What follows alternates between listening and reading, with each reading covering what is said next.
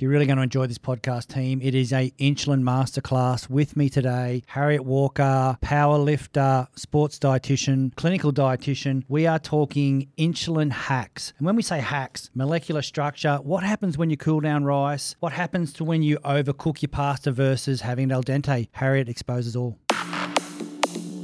Welcome to the Body Science Podcast, bringing you everything you need, want, and should know about health, fitness, nutrition, and training. As always, the information contained in this podcast is for the information purposes only and is not designed to diagnose or be prescriptive to treat, prevent, or manage any injury, disease, or other health-related condition. Body Science organic apple cider vinegar capsules with the mother are keto and vegan friendly. Apple cider vinegar is rich in acetic acid and has been used as a natural health supplement for centuries. Did you know apple cider vinegar actually increases ketosis, which is great news for all you keto fans out there. ACV is reported to improve your energy levels and boosts keto clarity. For the rest of us not living keto, adding apple cider vinegar to your diet may benefit a healthy gut, healthy hair, skin and nails, and weight management, helping you feel good inside and out. If you find apple cider vinegar a little difficult to swallow, Body Science organic apple cider vinegar comes in a convenient capsule form and can be added to any meal plan, meal prep, or smoothie. Welcome to Body Science HQ.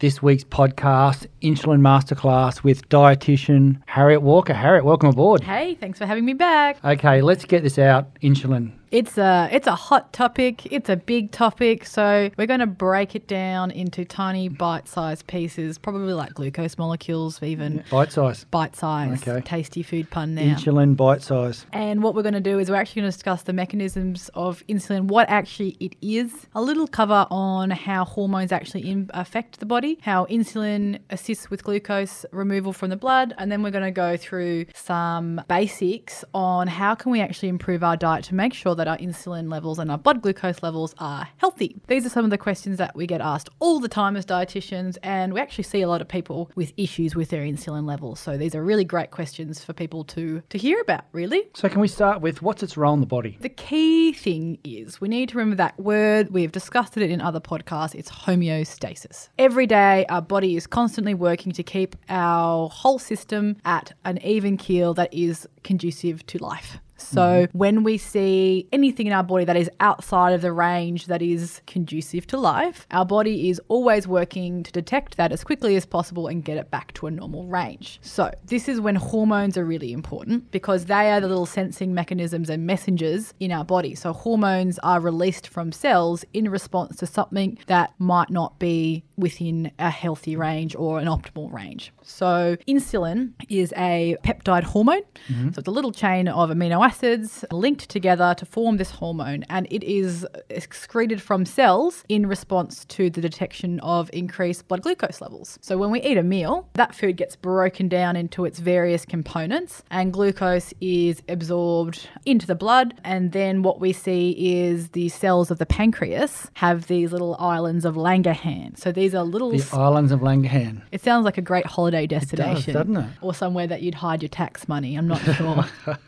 But the islets of Langerhans contain beta cells. When we have glucose in the body, there is a chemical cascade, there's a little chemical reaction that happens, and insulin is excreted. So it's spat out from these little islets of Langerhans and they're put into the bloodstream. So from the bloodstream, we get insulin going on to cells. So insulin can connect with pretty much any cell in the body, and because glucose as a molecule is quite large, it can't get into a cell membrane by itself. It needs to be helped. Okay. So if you think about cells, I was trying to think about a good analogy for cells to try and make this easier for people to understand. So this is what I think about at night time. If you think of a circle, Greg, like a whole lot of Chupa Chups with the circle facing Did you pick Chupa Chups because you're talking to me? Just quietly. I thought this would be relatable. Okay. So you've got two layers of Chupa Chups Yep. with the round part facing each other and then the sticks facing outwards. That's kind of like a phospholipid bilayer of a cell. So we've got a big circle, two rows of Chupa Chups in one big circle with the sticks facing outwards. The insulin comes in, parks itself in this sort of stick area and opens up a little hole to messenger inside the cell to say, hey guys, there's too much glucose out here. We want to bring it outside. Then there's a little vesicle, like a little vehicle inside the cell that pops to the surface of the Chupa Chup bilayer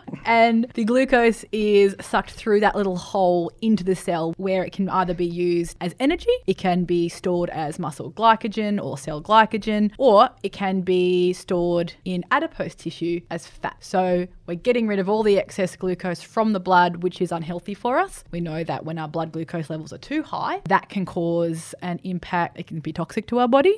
And so what we want to do is the hormone cascade is set off, insulin is popped out from the cells, and we get glucose removed from the blood. So we're back to that homeostatic level of normal blood glucose levels. Done. Okay. So that was my Chuppa Chup story. I'm not sure how well that's going to go down, but I like to get graphic. Okay, so you're sort of talking about the overarching action here of insulin. Yep. Is to control the storage and release of energy during feeding. Yes. And fasting. And, well, the opposite hormone to insulin is glucagon. So you'll find in the body that with, for every up, there's a down. And so the opposing hormone to insulin is glucagon.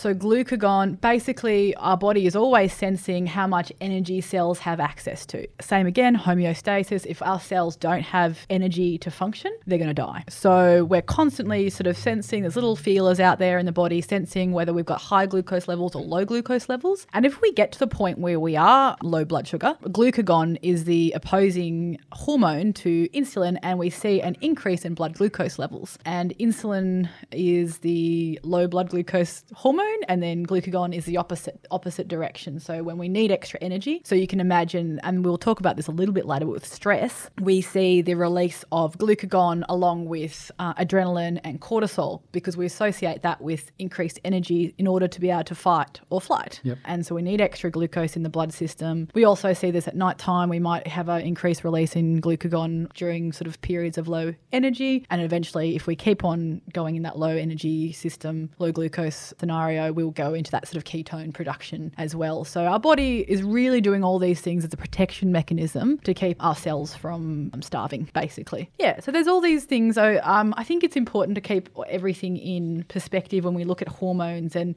vilifying one key part of the body. Everything is there for a reason. So insulin has a really important role in the body. We do see that when insulin is, out of order, out of whack a little bit and we'll talk. What do you mean by out of whack? So we know that when our diet isn't so great and we are constantly pumping glucose into our system, as with a pretty poor diet, we are always seeing this increase in glucose levels, and our body has to work really hard to pull that glucose out of the blood. So it's like if you think about a little rat on a wheel, and that's the pancreas. So that's where the insulin is secreted from. So if I had to run that wheel every time I had a glucose-rich meal, that rat can either just go at a steady pace and be constantly clearing out just at a regular level, or I'm going to make that poor little rat be running, and eventually it gets worn down, gets a bit tired, and it either stops working, it doesn't secrete any insulin anymore, or we see the opposite, kind of opposite, where we're secreting more and more insulin because of the high glucose levels, but our cells, that Chuppa Chup bilayer,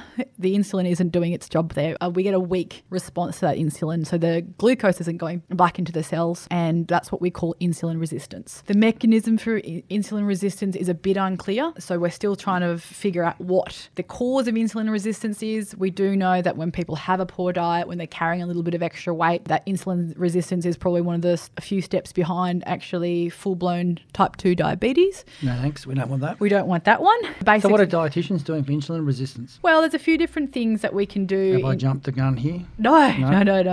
I mean, there's lots of different things that there's lots of different approaches, and the two key approaches for insulin resistance or that pre-diabetes, metabolic syndrome, there is all words that we associate with high blood glucose levels or uncontrolled blood glucose, which are a few steps away from full-blown diabetes. And lifestyle are the two, exercise and diet are the two key modifiable things that we can approach when it comes to making somebody a little bit healthier when they've been faced with some issues around blood glucose control. So we will generally see people presenting with high blood triglycerides. So when that excess glucose is in the cell, it's not used for energy, it's not being used for muscle glycogen replenishment, it gets stored as triglycerides in the fat cell, the adipose tissue. And once, if we get an excess buildup of fat in the blood, we look at triglycerides, and that is an indication that this person has got an excess of energy in their system, and that's an indicator that they probably have some insulin resistance going on. We also see people with high blood pressure, fasting blood glucose levels, if they do the little prick test, are higher than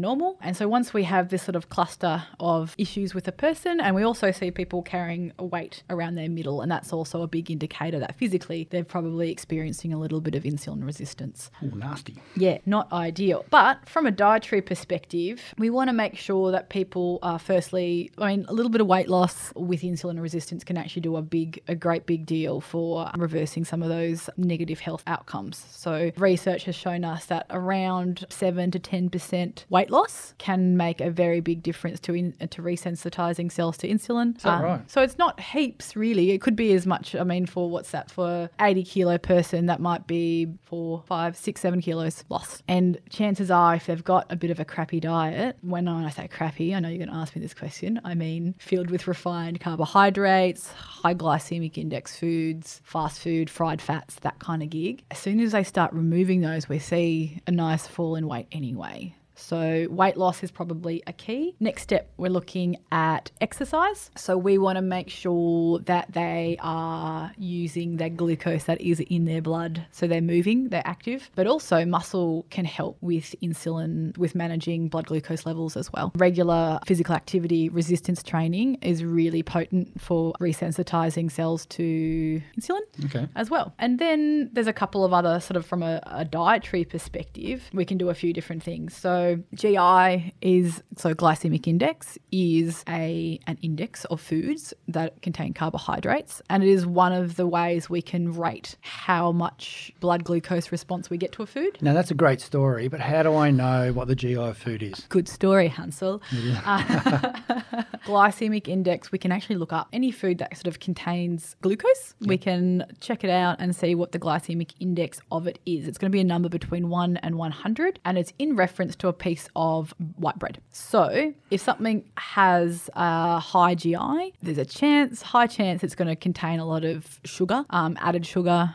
So when you see a lot of the less healthy foods that have been more processed, the more processing, the easier it is for our body to use as energy. So what's a high GI? What type of number are we looking for? Or a 70 or above. 70 or above? Yeah. There's sort of brackets for there. So we're looking at in the middle of being sort of the 40 to 55 as being the moderate, and then above that we're looking at quite a high GI. And if it's close to bread, it's having that impact on our blood glucose levels quite rapidly. So do you have a link on your website or something we can look at? I can make sure that they're in the notes. Absolutely. So harrietwalker.com.au. Yeah, that's the one. Basically what we're looking at is when I consume a carbohydrate source, how easily is it converted into sugar and released into my blood? Mm-hmm. The harder we can make this in terms of food, the better. So there's a few things we can do to reduce the glycemic index of a food. One, we can choose lower processed foods. So choosing whole grains over, processed cereals or white flours or fruit juices. Mm-hmm. When we choose whole grains, we're getting the energies wrapped up in fibre. Our body has to work to chop through the fibre, which doesn't have a calorie content. The body can't use that as energy, but the body has to access the calories from the whole grains, and it takes a little bit longer. So that reduces the spike, the peak, or the glycemic response of the food. We know that obviously we don't just eat carbohydrates in isolation. We want to make sure that we're having mixed meals, that we're utilising. You shouldn't eat them in isolation. We shouldn't eat them in isolation. Good correction. Because last time I looked at a pack of red snakes, I think they were pretty much in isolation. But hot tip, if you put that with some acetic acid, that would have reduced the glycemic index. Like apple cider vinegar. Apple cider vinegar and red snakes. Wow. Fabulous. So we should qualify what fabulous means there. It means awful. But best option of awful. Yeah. What I'm referring to there is acetic acid, which is, we might see vinegar as being a source of acetic acid. Acetic acid slows down gastric emptying. So when we have white bread with some olive oil and balsamic vinegar, we're actually making it more difficult for our body to access that energy. We see a smaller peak Only a dietitian would say, let's have red snake. What Vinegar. Just vinegar and what else? I know a good way to kill a party. Oh, wow. Let's dip them. We're just going to dip those in there and see what... I'm actually going to make Harriet do this after this podcast. Who invited the dietitian to the party? All right, wow, kids. That's a beauty. You can have red snakes as long as you dip them in vinegar. Oh, wow. Mom! Wow. Don't want to. The research is so Balsamic in context, vinegar and red snakes. What a winner. we might see vinegar in dressings. Just to clarify, that was a little joke with the red snakes. We see vinegar popping up in a lot of different. So if you're having a food salad sources. and eating that and using the vinegars, etc., you're actually doing yourself a lot of justice. Absolutely. Yeah. It really helps with glycemic control. And these are food ways. So if you have sweet potato in a salad and you have got some balsamic vinegar in there with the dressing and a little bit of olive oil, fats also slow down gastric emptying. And when I say gastric emptying, I mean the rate at which your stomach releases food molecules into the blood. Yep. So that's a really good one. People always refer to sourdough as being a better option than, say, normal white bread. And that's because of the fermentation process. We get that lactic acid production that is in the bread, and that slows down that gastric emptying as well. So from a food perspective, there's heaps of stuff we can do. And I've got more. I'm just going to be smashing the apple cider vinegar capsules before I eat. It's interesting to know that actually the way we cook food also impacts glycemic index. So if I have pasta and I cook it really well, and this is quite visual, this stuff, like you can actually picture it. If I had really sloppy, well overcooked pasta and I was trying to chop it up and blend it, it would be quite easy. It would sort of fall to pieces in my gut, which means you could see how that would release really quickly into my bloodstream. Whereas if I had pasta cooked al dente, when cooked a little bit less, it's a little bit more starchy and it's harder for our body to break it down. So we actually see a difference in glycemic response. So if I'm eating 300 calories of pasta and I blend it and drink it, It's going to have a different glycemic response to if you cooked it al dente were to consume it that way. wow. Okay. And also, I mean, even rice, when it's been cooled down, put into the fridge, we actually increase the resistant starch. And resistant starch is fabulous for the gut. So we can actually play around with the molecular structure of food in a matter of days and actually make it quite beneficial for us. Have you got a blog or something on that people can go read further on? I do. I absolutely do. So that's on my website. Glycemic index is something that you need to put a little bit of context around because the opposite end of glycemic, it's not the glycemic index. It's not bulletproof because you'll find you look up and chocolate milk is actually low GI. So I've had a lot of people come up to me and be like, hang on a second, you're telling me that low GI foods are good for me and I've just seen that chocolate milk is on the list. You know, I'm going to assume that not all chocolate milks are the same.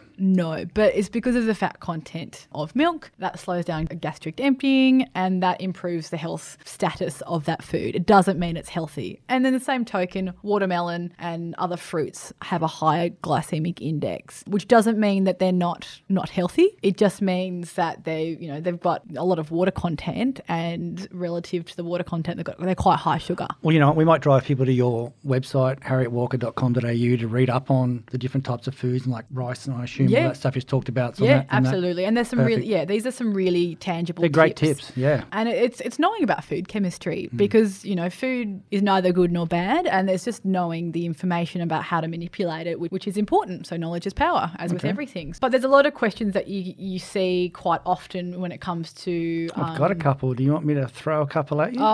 You know how much I love your questions, Craig. Let's go. I They did a little never bit of catch me research off here. guard. My first one is, for what causes insulin resistance? Like the straight up, not a big story, let's just give us... Look, generally speaking, there is going to be a lifestyle component to insulin resistance and there's going to be probably a genetic component. Yep. So some people are just more prone to it. The actual mechanism is still quite unclear, but we know when people are carrying a little bit of extra weight, they are inactive, they've got high body fat levels, that we see insulin resistance. The cells are not functioning as they should, and the insulin that is being released needs to be released in higher doses in order to clear blood glucose levels. So the actual mechanism is still a little bit unclear, but we know the sort of cluster of issues that we're looking at. Overeating calories, high glycemic index or high sugar diet, high body fat levels, and inactivity are probably being some of the key factors there when we're talking about what causes insulin resistance. So that would probably be the roundabout answer there. And like, how prevalent is like the type 2 diabetes, for example, which is a classic case of what happens when you're suffering? It's quite a big problem in Australia. Like, it costs a lot of money in our healthcare system for the fact that it is a lifestyle related disease. I think it's something like 2 million Australians have diabetes or pre-diabetes. So it's like 1 What's in the 6. difference between diabetes and pre-diabetes? So pre-diabetes, we're looking at that high blood fat, high blood triglycerides. So we're looking at high blood pressure. So it's a cluster of symptoms, but they're glycemic control. We're still not seeing the blood glucose levels at those really, really high levels. The insulin is still working, but it's slowing down. Okay. So that's pre-diabetes. And at that stage, we can catch it. Like we can do those lifestyle interventions. We can get people probably consuming a little bit less carbohydrate. We can get them choosing sort of smarter carbohydrate choices. We can get them being more active so that they use those carbohydrates. At that point, when it goes into diabetes, that's when some people can manage their diabetes with lifestyle. So they'll have a meal and they'll probably go for a walk after dinner. Speaking of lifestyle, how are these people feeling? They're not feeling... You've just mentioned a whole lot of chemical things happening in the body. It's funny with diabetes, it not only impacts body, our health, general health, but it also really impacts well-being. And you'll see that people with diabetes actually rate themselves as having a lower status of wellness. How do you rate yourself with diabetes? The questionnaire you guys have got? There's different research papers that are out there and they'll use different questionnaires, but there's actual sort of validated questionnaires that'll actually rate people's sense of well-being. And with diabetes, we see there's a higher incidence of sort of depression. And then there's also how it feels within their body. If their body isn't using their energy properly, whether it's fat as energy or carbohydrates as energy, or they're feeling quite a bit of fatigue as well. So what are some of the signs and symptoms of that insulin resistance you're talking about? Yeah, so I think one of the key ones is looking at that abdominal fat. Yep. So that's one of the big ones there. People have that spare tyre around the middle, which is not ideal.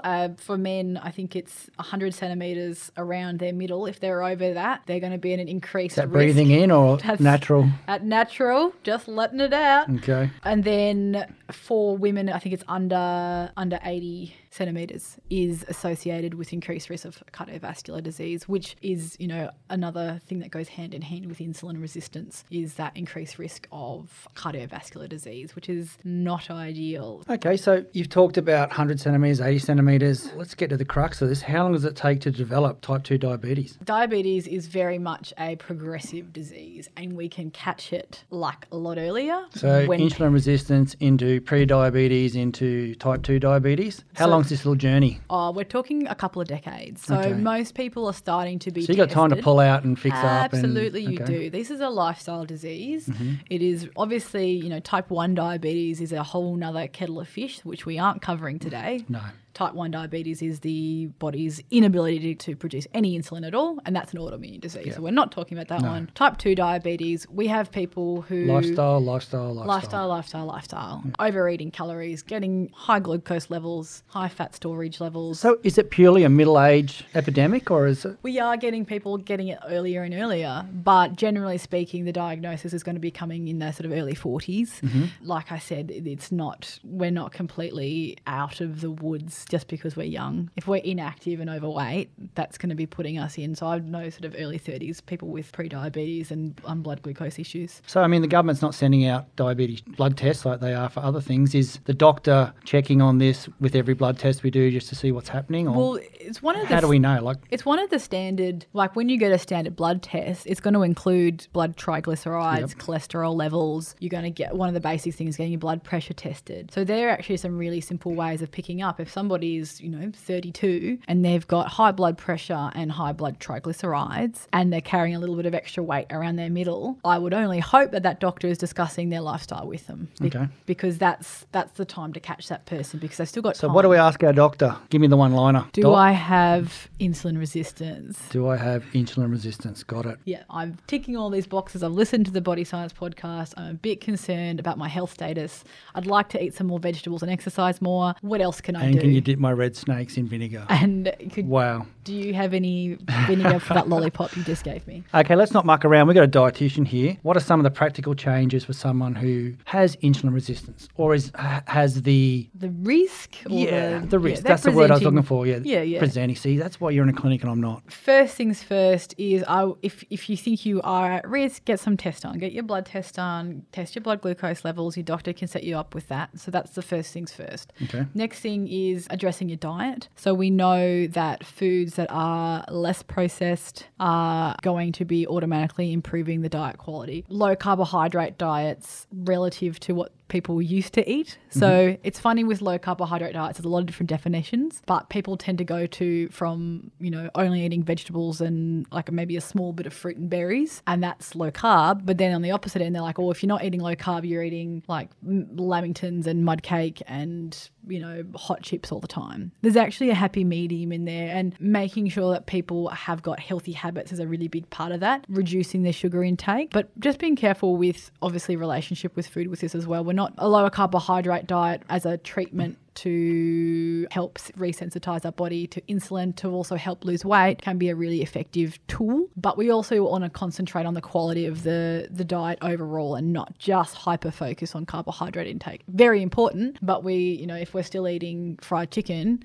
that's going to be impacting the level of fat that's, consumed in our diet, which is also going to have an impact on body fat levels as well if there is a calorie excess. So, okay, if you're talking about sugar, what about things like artificial sweetener, stevia, natural sweeteners, formatin, all those type of things? What are they doing? So they're not going to be having a glycemic response per se. So I would potentially be using them as a stepping stone. If somebody has a high reliance. So say someone's drinking a soft drink, for example, 4 of those a day, they might go to a diet soft drink or a stevia flavoured soft drink on the way to the next step to get into water or something that's... So, it would be like me suggesting going from eating a packet of chips at lunchtime to eating carrot sticks and hummus. Yeah, it's a big step. It's a not smart very step, appealing. It's not I get a lot of really kind of looks, and I'm like, okay, my bad. Let's just do a stepping stone first. And obviously artificial sweeteners at this stage, there's nothing, so they're on insulin. They're not going to be doing anything. Okay. But what they aren't doing, they're not helping us get rid of that want for intense sweetness. And we also want people to be able to regulate that craving for really, really, really sweet foods. So if we can bring that down a few pegs as well, obviously we don't want people consuming large amounts of diet drinks, because that's just swapping one for one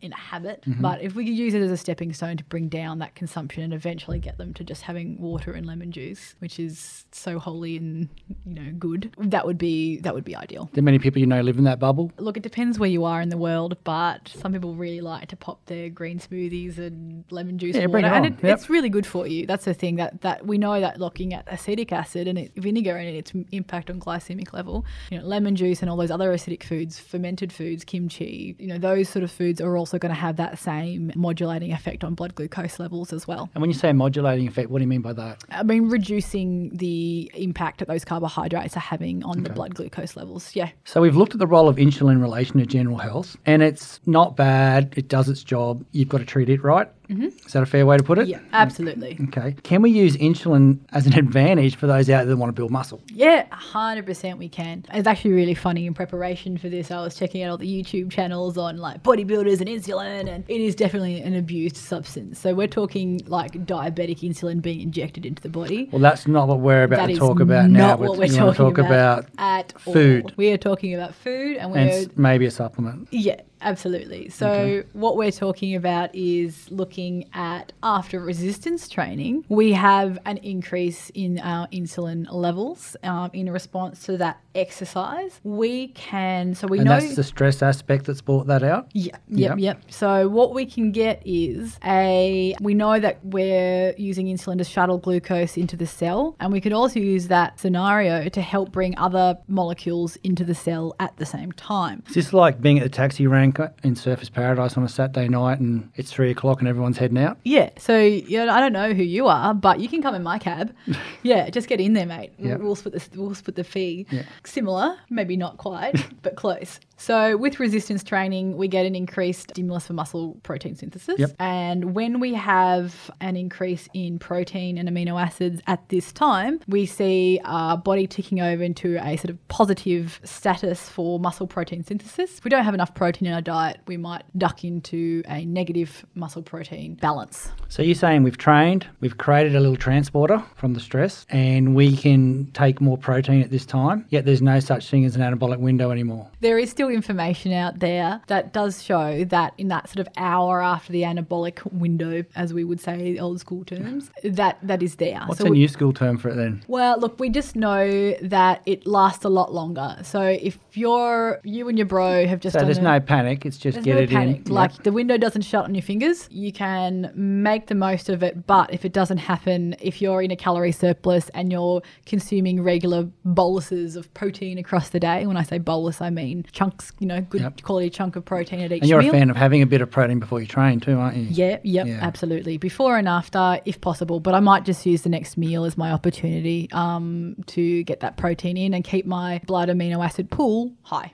And does it need to be a pure WPI at this stage, or can it, obviously talking supplements here leading into the meal, or are you talking something that's a whey or a plant protein with some type of carb source as well? Yeah, look, we know that whey protein is one of the best ways of maximising that insulin response, because whey has an insulinogenic impact on the blood glucose levels as well. Sort of almost, it's quite high comparative to sugar as well. So insulin is spiked in response to whey protein. Yep. And obviously because we've just trained, our blood is away from our gut, our digestion is impaired a little bit. So using a pre-digested protein that can get shuttled into the cells quicker is going to be more optimal. Obviously food first where we can, but actually after training, a whey protein powder is a really great way of maximising that opportunity to get more nutrients into the cell and to pop our body into a positive balance of muscle protein synthesis. And so my post-workout salad within that hour afterwards doesn't have vinegar on it at this stage? No, we don't want a slow digestive empty. No vinegar post-workout? No, this is an opportunity. If you have a little treat that you like to have that might be a bit higher in sugar, that might be the opportunity to use it in a smart way and have a little bit of sugar after training to maximise that replenishment of muscle glycogen post-training. And then we get protein intake that goes to building the muscle. And you're talking about placing muscle glycogen. How did I just train? If I went for a 50-minute walk on the beach? You're not going to have depleted. No, I'm just wondering, this is for everyone here.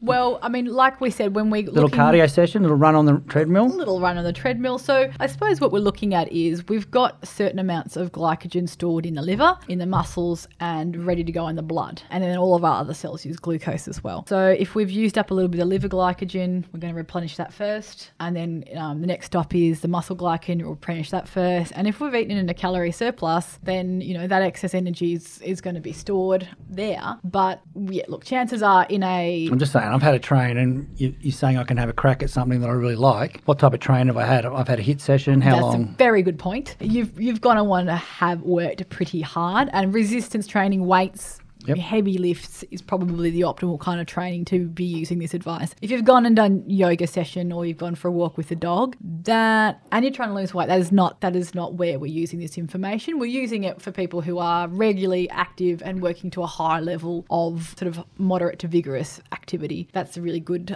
opportunity to clarify that, yes, because you do get people flaunting the rules. Well, the rules sounded pretty good there for a while. The dietitian said I could have something sweet. Exactly, and then she just took it back away from me. And she's taken my red snakes away. So what am I going to do? I'm not sure. But yeah, we can also use other supplements to the advantage after training as well. And creatine is one of those ones that we can see from research is it responds really well in combination with some glucose, some fast acting sugars. Getting it into the muscle cell, we see an increase in cell volume. That sort of is associated with better training. With creatine's obviously associated with energy production. If we can get saturation of the muscles with creatine, we're going to be seeing long term some performance benefits as well. So whey protein and creatine are probably the two supplements that I would be looking at potentially supplementing after a training session.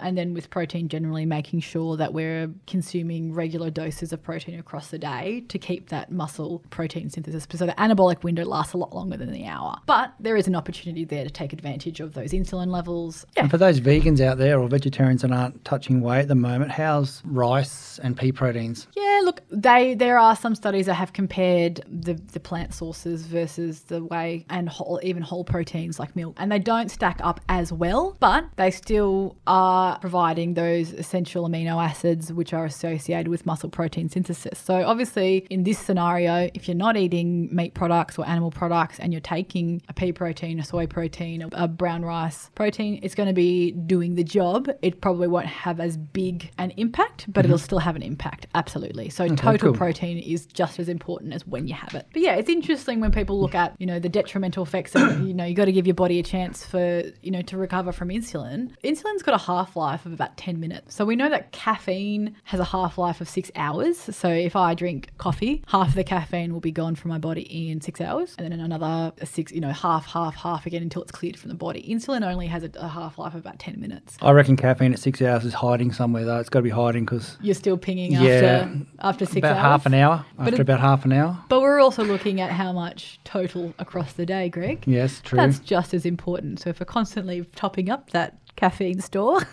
we're going to see a high level of caffeine in the body across the day. But before I forget, because I'm getting older, you said insulin's got a half-life of 10 minutes. But you said the window after training isn't that much of an issue. If we can keep it up with glucose, so if we can introduce more glucose, if we can continually keep on pumping up that insulin level across with food, can keep that open a little bit longer, if that makes sense. Because obviously for a long time in the industry said 20 minutes and then you got protein shake. Done. Was that based on that 10-minute theory you're just talking about? I'm actually not sure with that one. Like, obviously it's not just secreted once and then that's it. We know there's generally like a sort of a pulsatory effect with hormones. They're sort of pulsed out until the stimulus is brought back down to resting levels. With food, we can modulate that and keep it up a little bit longer, but we're changing the stance on how long that actually is now, as opposed to just that 20-minute window's closed, you've lost your gains. Yep. Soz. Insulin and subs, have you got anything on your website we can look at? I know I'm driving people to your website, but you are a dietitian and that's where people should be going for information. Yeah, absolutely. So I I blog on a regular basis about these sorts of topics. These are the questions that I get asked on the regular. And so I will have a couple of FAQs about supplements and insulin glycemic index all in the one little downloadable sheet on there. So I'll make sure that's harrietwalker.com.au. Absolutely. So look, just in wrapping up, give us a summary on insulin. This is your masterclass. Here it is. So, I mean, the first things first is insulin isn't, not the devil. The cause of all disease in the history of man. Like, there's a lot of people out there who are pointing the finger. I think in about 5-10 years' time, we're going to have a bigger picture, and we need to have a bigger picture because very rarely in history has it ever been one single thing that's made an issue. Yep. So what we want to look at is, excessive energy is what is probably going to be the biggest issue in terms of fat storage and insulin resistance. Carbohydrates play a role in that because of their glycemic index, because of the insulin response to that food, but it's also looking at the fact that fats and proteins also have an insulin response as well. Obviously not to the same degree. So if I was looking at somebody, I'm not going to point straight to carbohydrates and say that's the reason why you've got insulin resistance. I'm going to look at the diet quality. I will reduce the types of carbohydrates. The total level of carbohydrate probably needs to come down. The quality of carbohydrates need to be focused on, but I'm also looking at total energy intake of that person, and I'm aiming for weight loss in order to resensitize their body to insulin. What'd you say, 7% or something? Yeah, 7%. Yeah. So like we've discussed this before, and metabolic flexibility is probably the end goal with most people. When we cut out whole macromolecules, so either cutting out, carbs or we're cutting out fat, our body down-regulates the ability to use those long term. Like obviously with insulin resistance, reducing the glycemic load on the body for a little while is probably going to assist in the short term at treating that issue. But in the long term, we want to make sure that our body is actually flexible to use both, because we don't want to have to be thinking about this all the time in terms of carbs are bad, fats are good. Food is generally in a package. There's going to be a little bit of fat, there's going to be a little bit of carbohydrates. If we can focus on diet quality and eating within a regulated calorie range with high quality carbohydrates, with high quality fats, with high quality proteins on a regular basis, whole foods, fruit and vegetables, low calorie dense, high nutrient dense foods, that's when we're going to get the runs on the board with people, and their diet quality is going to be better, and we're going to see better health outcomes as well. That's great news, and that's good to hear. I had a little question to ask at the end here. I know I said we're wrapping up, but you just mentioned eating really well all week, and then the weekend comes. So you're heading out. Yep. And you obviously beer. What does it do? Obviously beer. Well, we've got two components to beer that will be having an issue. So the carbohydrate content of beer, and then the alcohol content of beer, and then also the overall, between those two things, the calorie content of beer. Alcohol is a toxin in the body, and we do see that people have impaired metabolism when they're consuming large volumes of alcohol. So it does slow down the metabolism of, normal macromolecules in response, because we want to get rid of that toxin from the body. Plus we're consuming large amounts of calories. So if you're having one beer couple of times a week, no worries, in the context of a regular calorie controlled diet. But if we're going to the weekend and we're consuming a case of beer, which is not uncommon, even half a case or even a 6-pack. Case of beer, not uncommon. Got to get to some of these dietitian parties. Put some acetic acid and cases of beer. But what we're seeing is like a calorie excess as well. So calories aside, what's happening with my insulin when I'm drinking beer? Well, it's probably going to be spiking. That little mouse on the treadmill is probably... What about red wine? Red wine, slightly lower carbohydrate content, still got the alcohol component, but we drink a lesser volume of white wine, red wine, white wine. They're on par. Champagne? Similar again, so lower calorie content and lower carbohydrate content. Still, obviously, in excess, not going to be ideal. If we're looking at Bundy and Cokes, well, we've got a problem because people... What if we're looking at Bundy and Diet Coke? Diet Coke, that would be a step down in the right direction for people looking to reduce who aren't ready to give up their Bundy yet. So it's about creating healthy habits and doing sustainable practices. So is there sugar in Bundy, like alcohols? Yeah, there would be a component of sugar in there. So I suppose the lowest content would probably be vodka, although the white spirits don't tend to have, they're pretty much sugar. Just the alcohol component. But I'd have to actually look at what the carbohydrate. So if we're trying to behave and we can't behave, it's vodka soda. Vodka soda. We putting lemon in that? We could put a bit of lemon in that because look, you know, the acidic foods are going to be assisting with glycemic control. So I think we've just come up with the answer, Greg. No, I don't think that's the answer. That's not the answer at all. You'll push through that one. Delete. Hey, look, thanks for coming on board. HarrietWalker.com.au. That's your insulin masterclass. If there's any questions, email Harriet at hello@harrietwalker.com.au or drop a message somewhere around Body Science. Yep, thanks, fantastic. Guys. Thanks for having me. This week's podcast was brought to you by our premium partners, Nutrition Warehouse nationally, ASN nationally, Mr. Supplement, Sporty's Warehouse, Fat Burners Only, and Evren Fay.